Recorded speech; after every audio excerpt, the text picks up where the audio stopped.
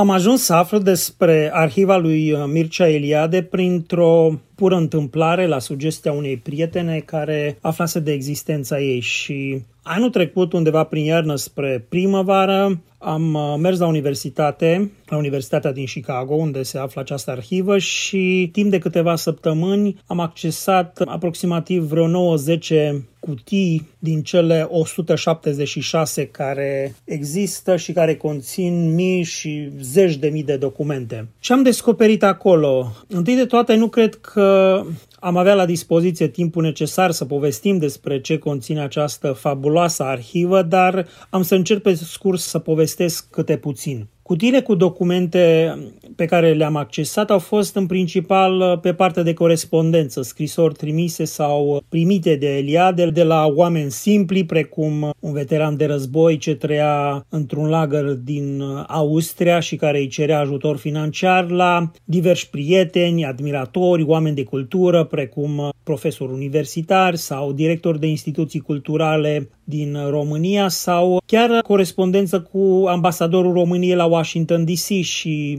personalul din cadrul ambasadei României. Pe lângă scrisori, Eliade primea o mulțime de vederi cu zone pitorești din România, lucru extrem de interesant privind acum în urmă la tipul de fotografii. Am găsit inclusiv diferite felicitări de sărbători. Totodată am găsit și multă dramă și tragedie în aceste scrisori, drama imigrantului, acelui care este exilat, care este departe de casă, cu dorul mereu în minte și în suflet. Și acum este greu să fii imigrant, dar atunci era și mai greu, pentru că chiar dacă acum avem tehnologie la dispoziție și mijloace moderne de comunicare și informare, este dificil să stai departe de casă, dar atunci era și mai greu, corespondența se făcea mult mai greu, dura săptămâni sau chiar luni de zile să primești o scrisoare, comunicarea prin telefon era aproape inexistentă. Dorul acesta de România l-am găsit chiar într-una din scrierile, din notițele într-un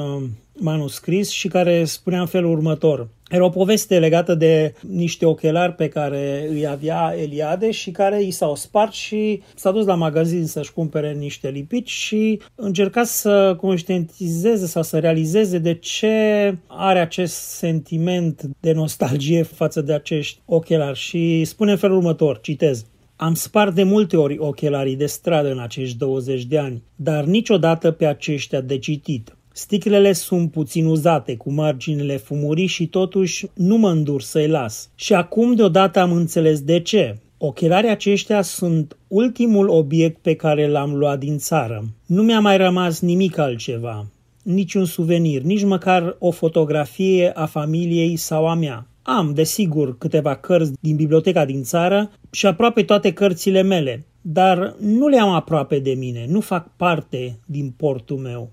Deci, ochelarii aceștia erau ceva oarecum intim pentru că îi purta și sigur că nu a putut să lasă, i-a reparat și a redat acest moment pe cât de banal, pe atâta de interesant. Ce am descoperit din scrisorile pe care le trimitea sau le primea e un Eliade care era extrem de caritabil. Situația financiară a lui Eliade nu a fost dintotdeauna roză. Aflat, de exemplu, la Paris în 1950, acesta se descurca destul de greu cu banii fiind nevoit să se împrumute constant. Acest lucru avea să-l facă mai târziu, cred eu, mai milostiv cu cei în nevoie, amintindu-și probabil de această perioadă dificilă din viață. Și citez una din scrierile sale de pe 9 decembrie 1950, în care acesta spune: Terminasem ultimii bani împrumutați. Din câte părți? Cristina s-a dus aseară să mai caute și a mai împrumutat 500 de franci de la Luiza Zaharia.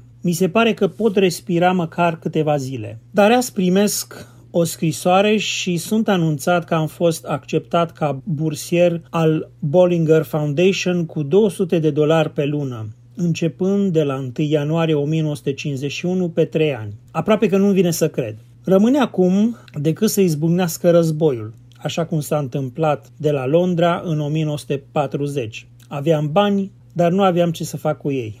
Am încheiat citatul. Peste ani, în iunie 1968, când Eliade se afla deja aici în Statele Unite, primește un mesaj trimis de un domn pe nume Cezar Delescu din Israel. Era o corespondență purtată pe mai mulți ani, dar în această scrisoare acesta îi mulțumește pentru faptul că Eliade i-a trimis bani, omul fiind bolnav, avea nevoie de medicamente și ceva tratament medical și Eliade, bineînțeles că nu a ezitat să-l ajute. Un alt român pe nume Trandafir Traian Fortun, ce era invalid și trăia în Austria într-un lagăr pentru veterani de război din cel de-al doilea război mondial, îi scria și acesta și îi cerea lui Eliade ajutor pentru alimente și medicamente. Din scrisorile pe care le expedia reiese faptul că între 1968 și 1974, de 2 ori pe an, în perioada Crăciunului și de Paște, Eliade îi trimitea acestuia între 25 și 50 de dolari. Printre numeroasele corespondențe purtate de Mircea Eliade cu oamenii de cultură ai vremii se numără și poetul Radu Gir, care îi trimite o serie de poezii lui Eliade, una dintre ele fiind intitulată Țapul sălbatic, pe care poetul chiar o dedică și o dă cu dedicație.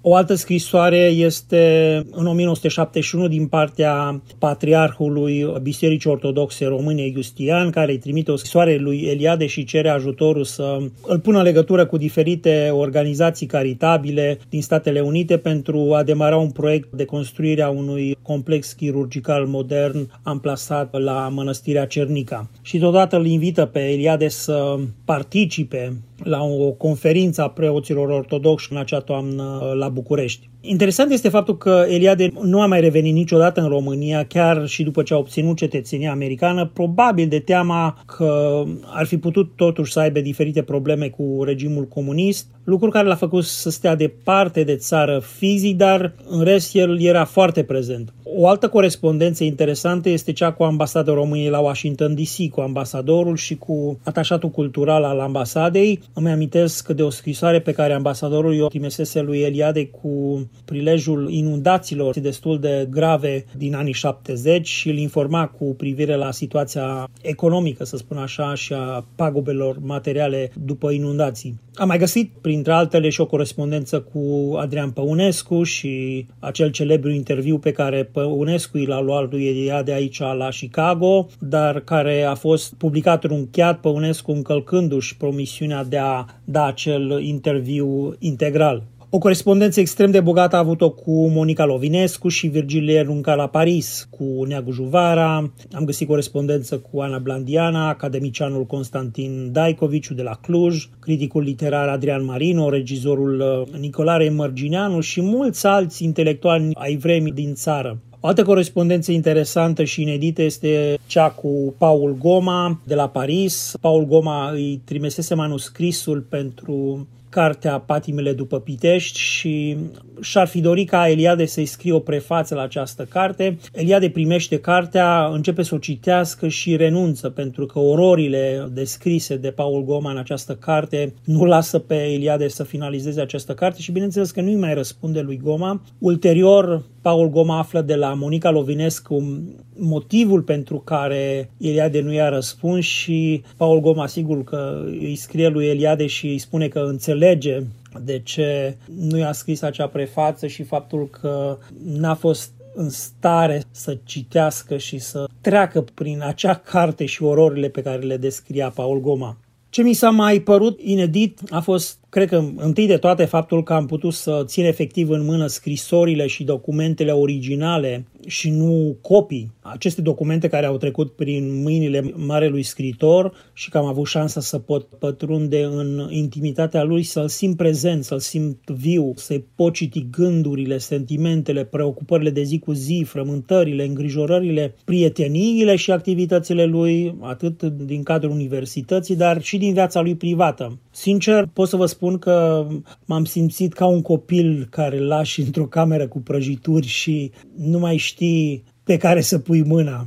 Această arhivă este o întreagă istorie a modului în care gândeau sau făceau lucruri oamenii vremii, românii aflați sub dictatura comunistă pe de o parte și diaspora românească pe de altă parte, intelectualii vremii care organizau în diaspora și desfășurau diferite evenimente culturale pentru promovarea României. Ce mi s-a mai părut interesant a fost că am descoperit un Eliade preocupat de faptul că scrierile sale nu ajungeau în România la cititori, mai ales într-o perioadă când cititorii din România nu puteau să citească scrierile lui, când cărțile erau cenzurate și interzise, cu toate că el le trimitea în mod gratuit prietenilor și cunoscuților, dar de multe ori aceste cărți nici nu ajungeau la destinație și nici nu erau returnate cum era firește să se întâmple, să revină înapoi la editură. Chiar am găsit câteva scrisori în care Eliade își exprima supărarea și frustrarea și chiar revolta față de această situație. Alt lucru extrem de inedit mi s-a părut faptul că Eliade răspundea la toate scrisorile pe care le primea, indiferent că era un simplu student din România, un cititor care îl admira sau îi cerea sfatul cum să devină yoghin, sau că era directorul unei instituții de cultură din țară sau organizații românești din străinătate. Totodată e și o parte tristă în scrisorile lui, pentru că am aflat sau am putut să văd procesul lent, treptat de degradarea sănătății lui Eliade, lucru care reieșea din scrisorile sale și mai ales din scrisul lui tot mai lăbărțat, chiar hieroglific, aș putea spune, și greu de descifrat, uneori scrisorile sale fiind bătute ulterior la mașină de către altcineva ca să poată fi citite. Ce e interesant, de asemenea, este faptul că acesta păstra copii la scrisorile pe care le trimitea, lucru și un aspect foarte inedit, pentru că am avut ocazia să cunosc dialogurile în întregimea lor din ambele direcții, și din partea lui Eliade și a oamenilor care îi scriau înapoi. Unul dintre motive, mai ales în perioada din ultimele ani de viață, era faptul că Eliade păstra copii pentru că ținea mai ușor evidența celor care le răspundea, mai ales că uneori scrisorile se rătăceau și nu ajungeau la destinație și atunci nu mai știa ce anume le-a răspuns. Cred că aș vrea să închei prin a spune că m-am simțit extrem de norocos și privilegiat că am avut această șansă extraordinară să-l descoper pe Eliade și nu doar scriitorul a cărui nuvele le citeam în liceu și în adolescență, ci mai ales pe omul Eliade, partea lui umană, accesând această arhivă extrem de intimă și personală. Și în ultimul rând, personal cred că este mare păcat că autoritățile din România nu fac un efort ca această arhivă să poată fi accesată de către publicul din țară, chiar și într-o formă digitală, pentru că cred că ea este bine păstrată aici la Universitatea din Chicago, dar ar fi de dorit ca să există și o variantă electronică care să poată fi studiată și analizată și citită de către publicul din România.